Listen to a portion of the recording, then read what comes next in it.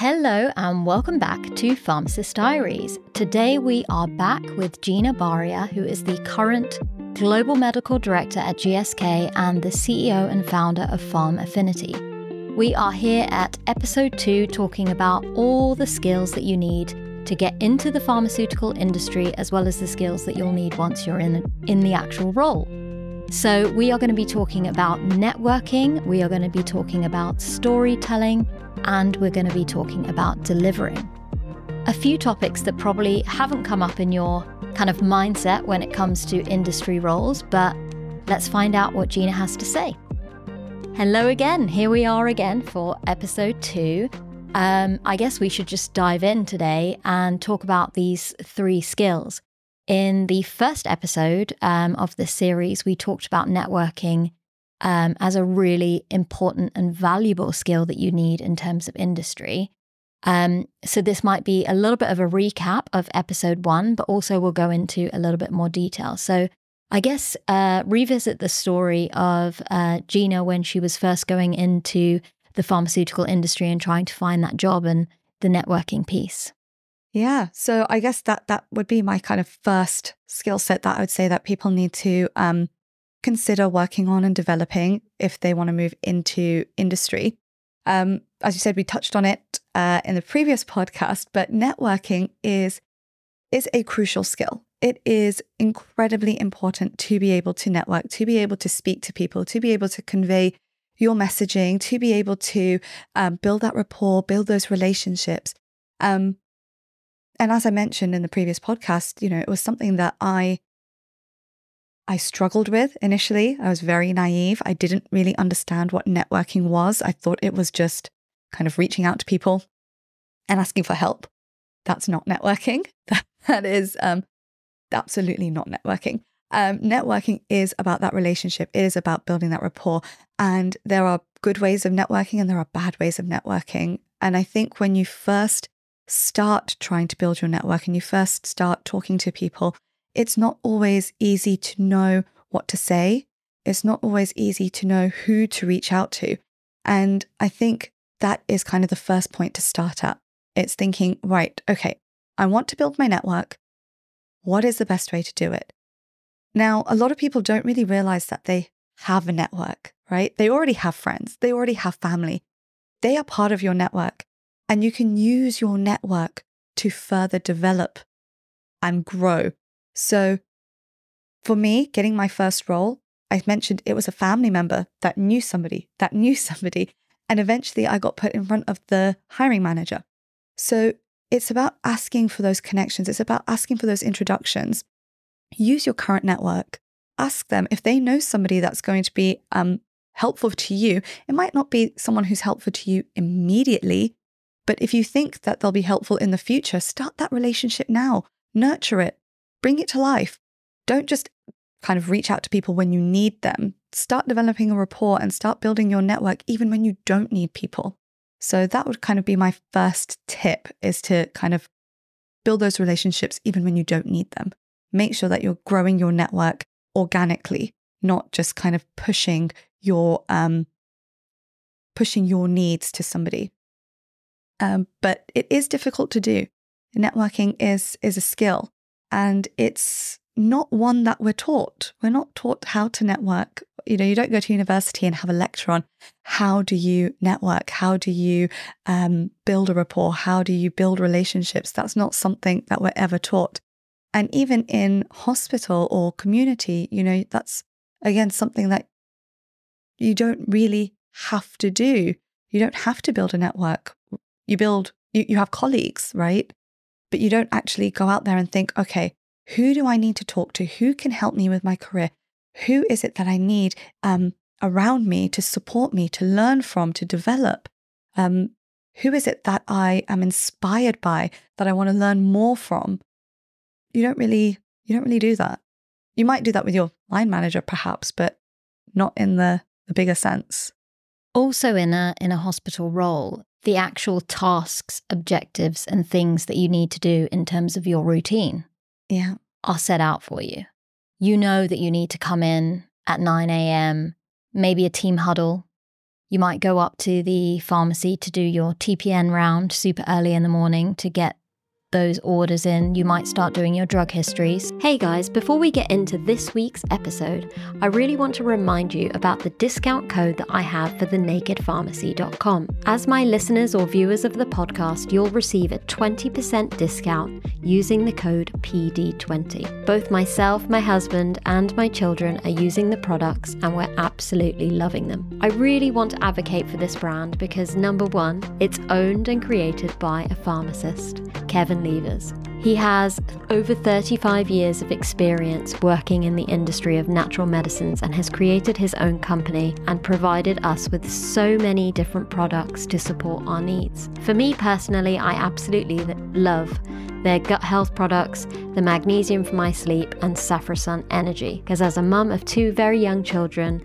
working full time and juggling the day-to-day life that I have, I really need that extra support to keep me energized and going throughout the day. I also wanted to let you know that if you're not sure where to start with your supplement regime, Kevin has a team of multiple pharmacists that you can either contact by phone, email, or on social media to get some support on where to get started. Check out their website, thenakedpharmacy.com. Now let's get back to the episode. Do, orders for medications that have come up the night before. You might look at stock. You then are doing all of your kind of medicines reconciliation and reviewing your clinical charts and your patients. And then you kind of start on the discharges. You have lunch. You might come back to the ward to do further discharging for the rest of the day. You may be doing some teaching to maybe your trainee pharmacists, or sometimes we do teaching to medical students. You may have meetings, but your day-to-day function as a pharmacist is pretty much same. And it's not the kind of job where you need to figure out what your day-to-day looks like and how you manage your time, what activities that you do. All hospital pharmacists run a similar kind of like pathway in terms of their routine, especially if you're on a ward or in a clinic setting. If you're in a clinic setting, it's even more kind of given to you because you've got a set of patients that you have to see and it's tick them off. And the same with the GP practice, right? You've got like your list of patients that you go through in the day and you get it done, right? When you're in the industry, I feel like a lot of the work that needs to be done. Of course, there are rules, regulations, tasks, objectives that need to be done, but I think you can be quite creative and innovative and use your network to actually grow and learn in terms of the experience that you need to become a better professional. It's not just laid out for you. There is an expectation that you need to do your own homework and your groundwork in order to build your career. Am I wrong? Yeah, no, absolutely. So I think in industry, networking is your bread and butter, particularly if you're externally facing. So if you're an MSL role, for example, you will be expected to talk to clinicians. You'll be expected to build those relationships because ultimately you will be needing to use your network to achieve your own goals, the things that you put in your development plan, the things that you say that you're going to go out and achieve. You will need to use your network to help you achieve those. So absolutely, I think in industry, networking is key, and you need the people around you to help you achieve your goals. And I guess even if you're not externally facing, if you're internally, if you don't speak to clinicians, you just kind of work very much internal in your organization, you still need to be able to network because you have to work cross-functionally. You have to work with different teams, with commercial, with market access, with regulatory, with various different people. And sometimes if you're in a global position, you'll have to work with people in different countries, people you don't have sort of direct authority over, and you will need them to work with you so that you can achieve your goals.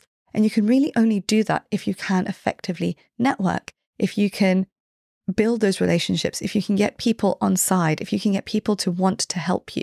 That is going to help you do your job.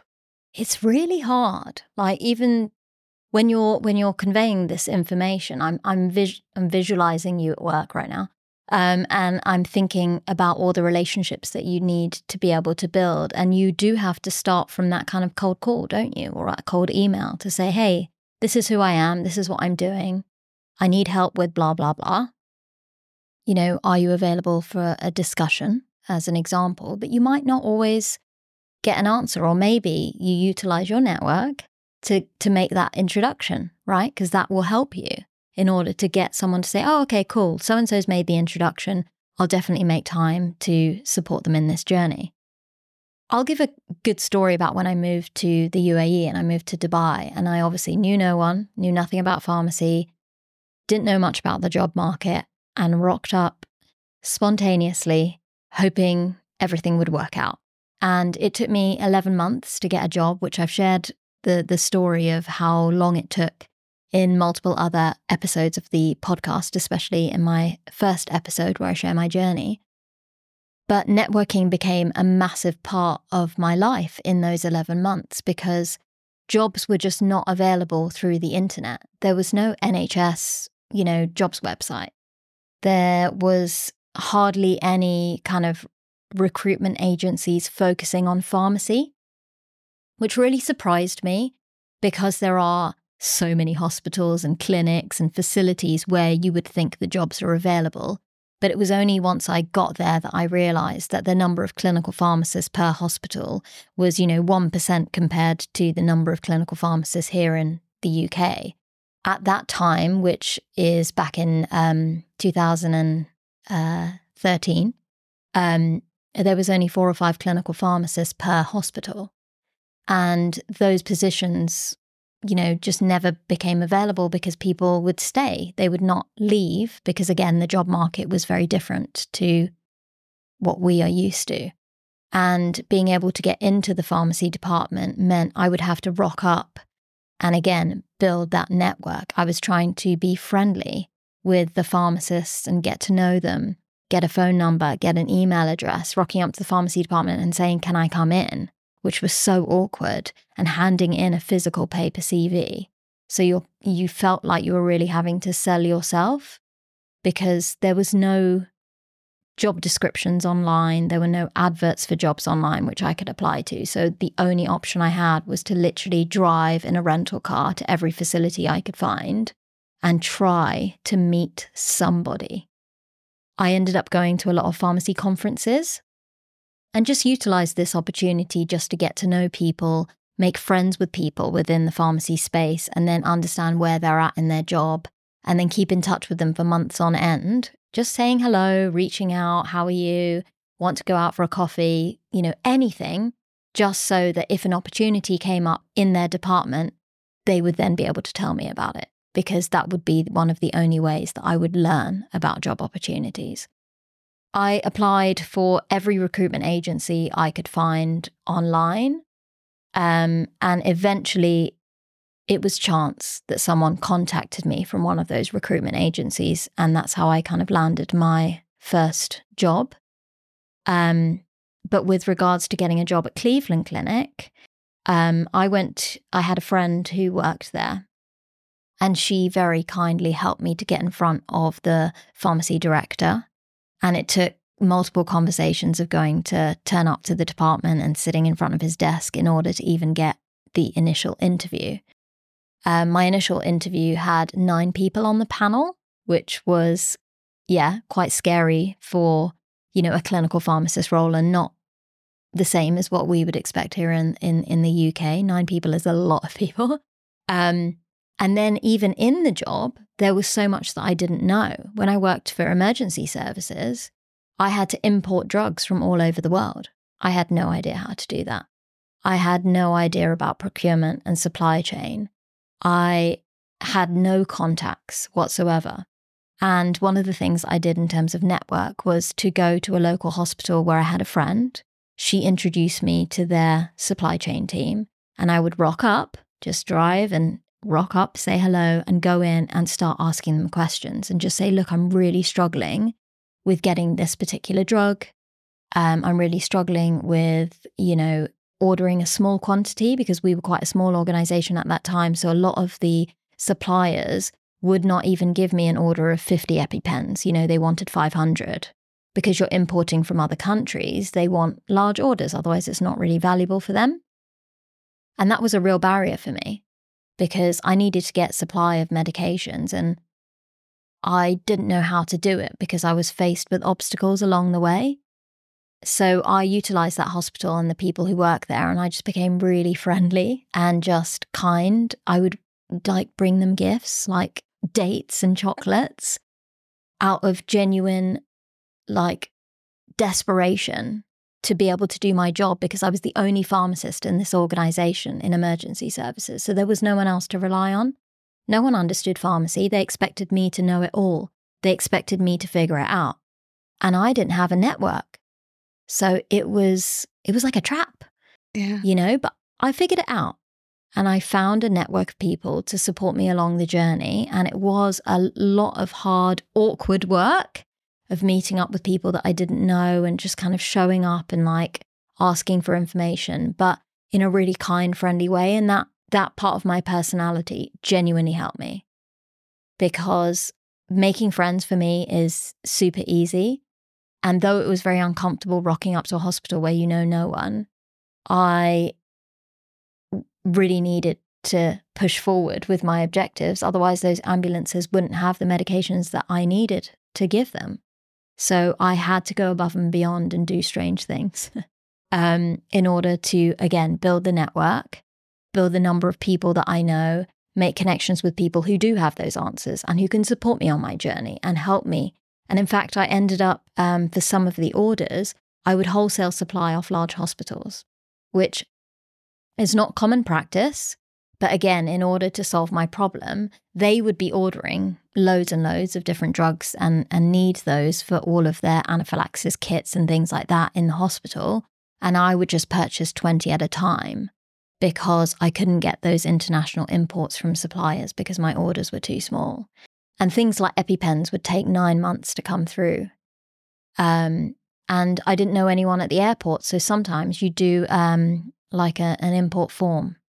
And it may take multiple months for those drugs to arrive, but I didn't have a contact at the airport to find out where my medications were stuck in the process. And there was a strange rule that if one person's form for that particular drug was incorrectly filled, no one's drugs would be released. So there were all these weird barriers that I would never face in a UK setting, that I'd never even had exposure to because I didn't know much about supply chain and procurement when I worked in the UK. As a Band 6 pharmacist, you know a little bit, but you really don't have a lot of knowledge on that topic area. So it was something that I had to build, and that really supported me. So I completely understand where you're coming from, but it's a totally different topic. It's not about industry, but building a network and finding ways to communicate and build that rapport, gain relationships with people can be the be-all, end-all of getting a job and doing it well. Absolutely. And as you said, when you move into another job or if you are trying to progress, there will be aspects of your job that you don't know how to do. And you will need your network. You'll need people to help support you to do those. So yeah, absolutely.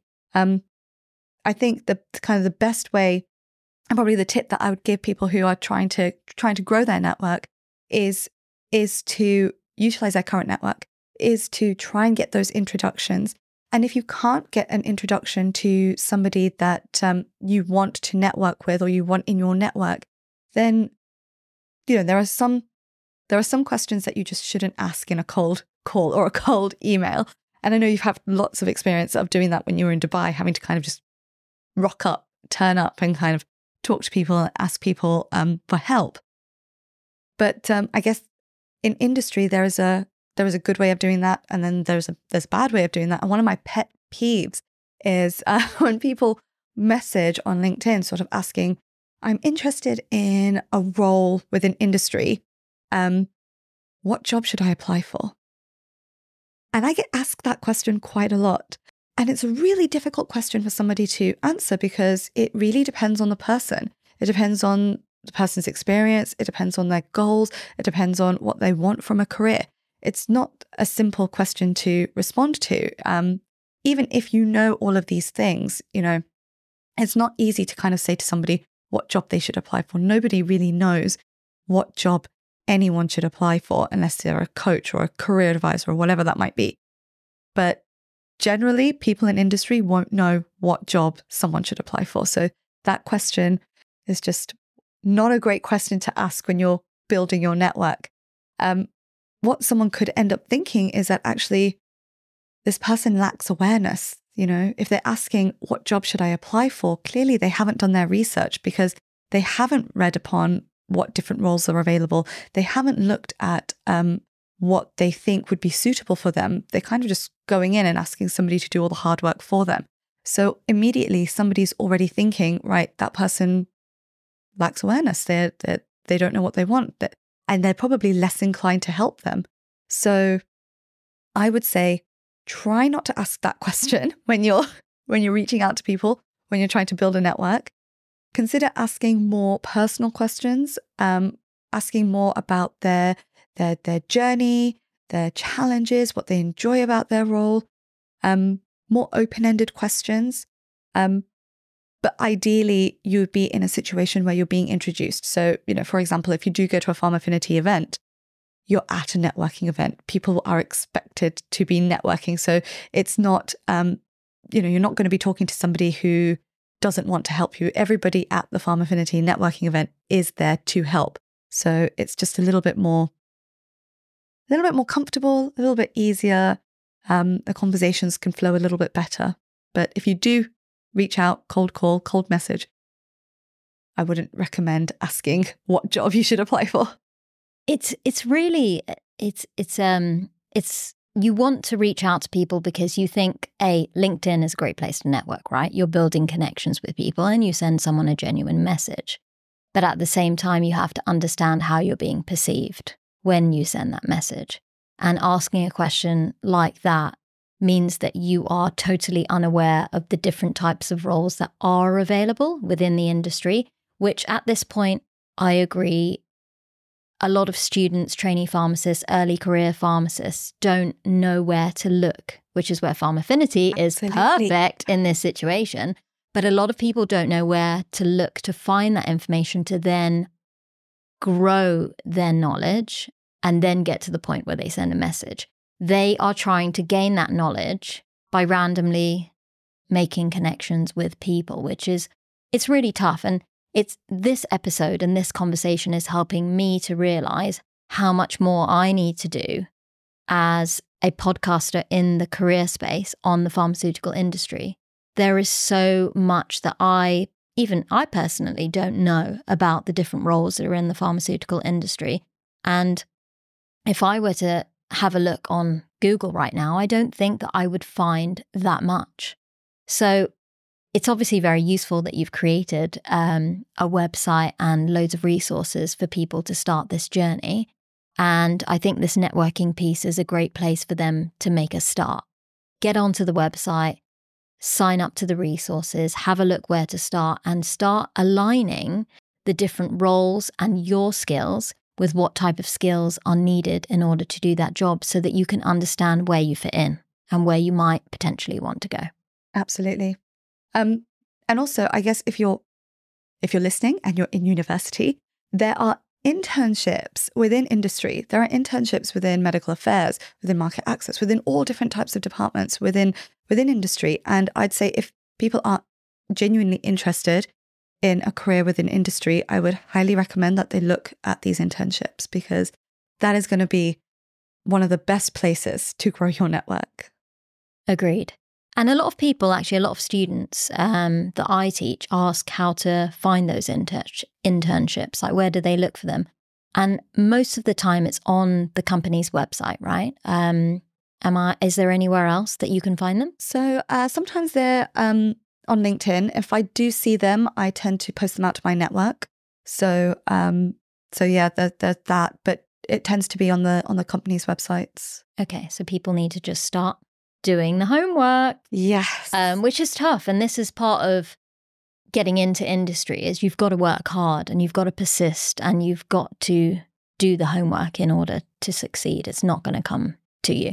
Exactly. And I guess there's another kind of barrier or challenge that students might face in that their degree isn't really created to do an internship or to take a year out to do an undergrad program at one of the pharma companies.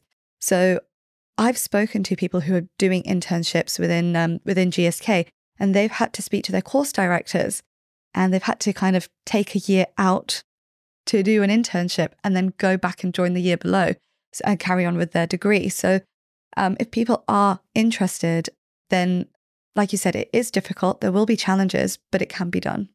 You got to think outside the box, and you got to also look at the bigger picture. Not everything is going to be laid out for you. So you might need to do things that are non-traditional, which I think kind of sums up industry altogether, because when you look at community pharmacy, GP practice and hospital, everything is, set in terms of a pathway. And it feels like industry is a non-traditional role, but one where you can thrive, but you've got to put in the work to make it happen, which is great. Let's get into skill number 2, which is all about storytelling. So tell us a little bit about why you chose storytelling as a really valuable and important skill in terms of industry. Yeah, so storytelling. So storytelling, again, is a difficult skill set, right? You're not taught it at university. And as a pharmacist, as someone who's really clinical, all about the data, you really very rarely use a storytelling skill set. But it is hugely important. It's how we communicate. It's how people will remember facts and figures and remember things. But we rarely use it. When I was in hospital, it was really just kind of getting those facts across to your patients, just kind of telling them, okay, this is your medication, this is your dose, this is when you take it. Or when you're talking to doctors, you're kind of telling them, okay, you need to prescribe this, this is where the issue is. You very rarely tell a story. Now, I am generalizing because there are instances where as a pharmacist, you do need to use the storytelling skill set when you're trying to invoke behavioral change or whatever that might be for your patient. And we do have a subset of skills for storytelling. So we do ask those open-ended questions. We do tend to look at kind of people's body language and stuff, so we can kind of understand how people are responding to what we're saying.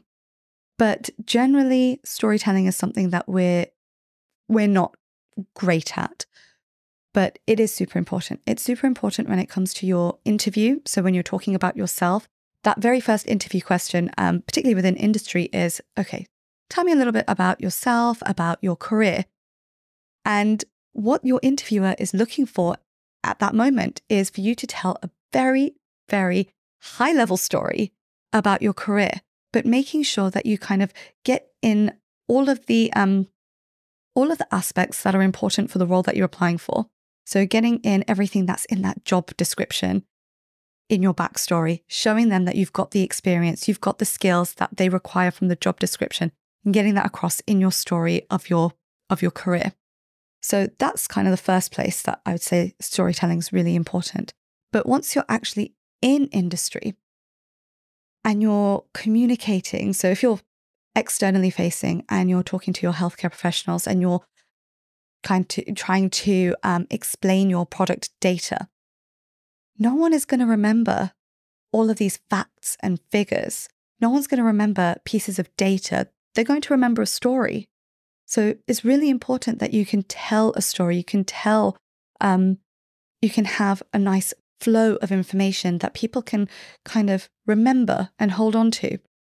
And even internally, if you're delivering a strategy, no one's going to remember a 10-point strategy. No one's going to remember an hour-long slide deck. They'll remember your story. So storytelling is incredibly important. How have you built this skill over time?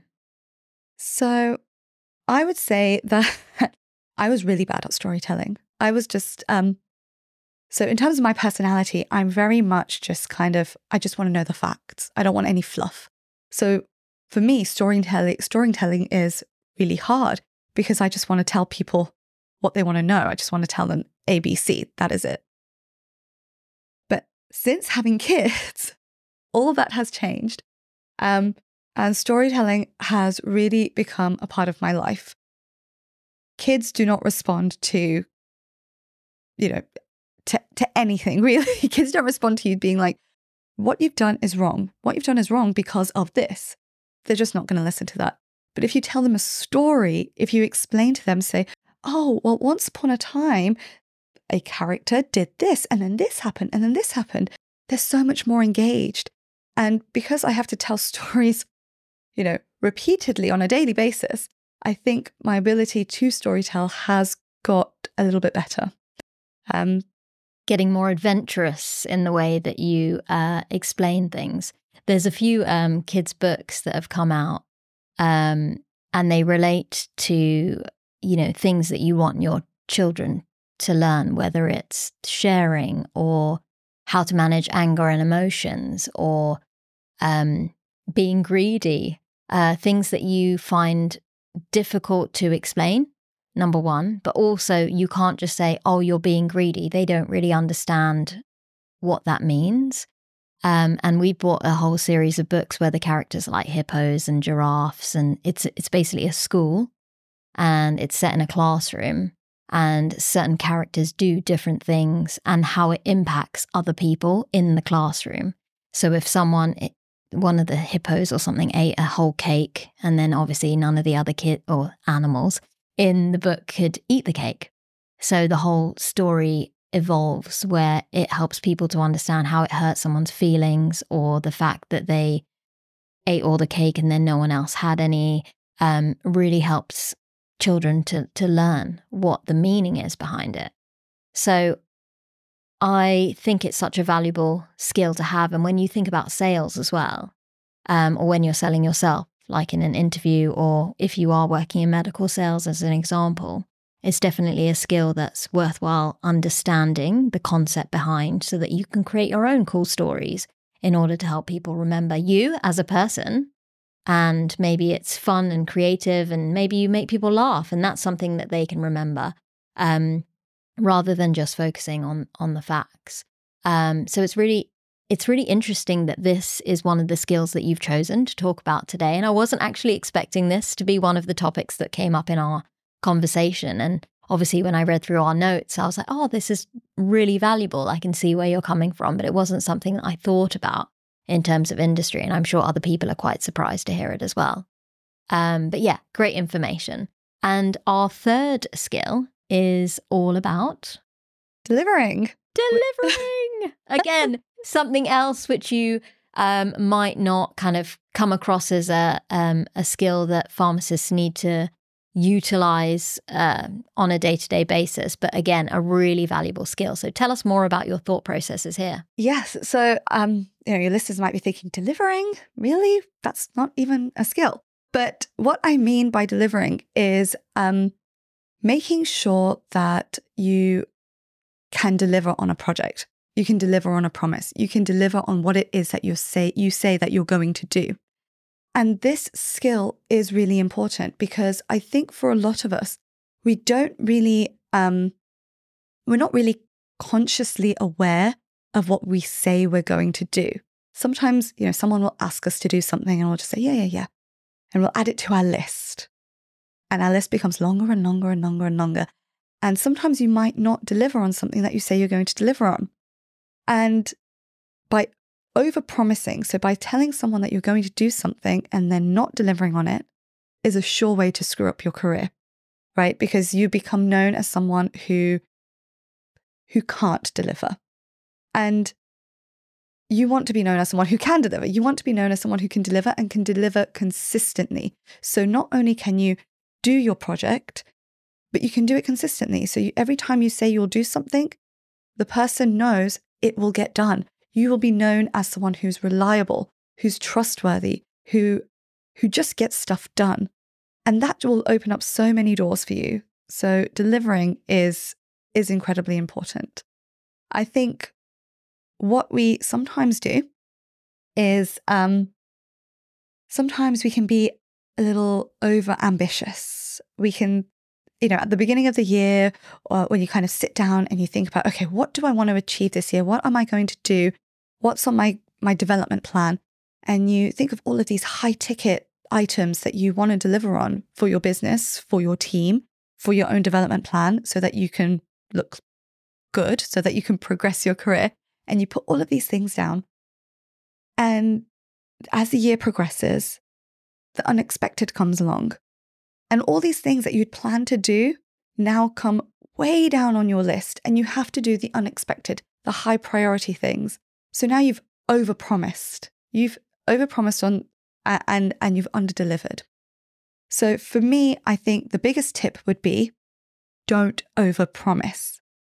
Make sure that you pick 2 or 3 high ticket items, put that down on your development plan, put that down on your goals, and then save some capacity for the unexpected. Save some capacity for career development. Save some capacity for annual leave, and bake that all into your plan. And so you can consistently deliver. I love that. And that's a really good, again, piece of advice to give. And with regards to goal setting, it could be your personal goals as well as your professional goals. And I think it's quite challenging to find that kind of big ticket item and breaking it down into manageable steps and seeing where you can fit that in. As parents, this is hard because our kids for sure get in our way. Whether the viruses come into play at nursery, we've had to wake up a million times overnight to deal with a child, and then that fatigue kicks in. And then you find it hard to motivate yourself the next day to do whatever it is you need to do. I've had to completely kind of rethink what it is that I can achieve. And though my goals are still big, they're probably not as crazy as they were before I had children in my life, because I have to ensure that I have the headspace, the patience, the emotional health, and the actual time to be able to achieve the goals that I'm trying to get done. So I feel like the kids are usually my main barrier to success. Not in a bad way, I love them, but it's a real shift, isn't it? And episode 3 is all about that, so we'll go about that in detail.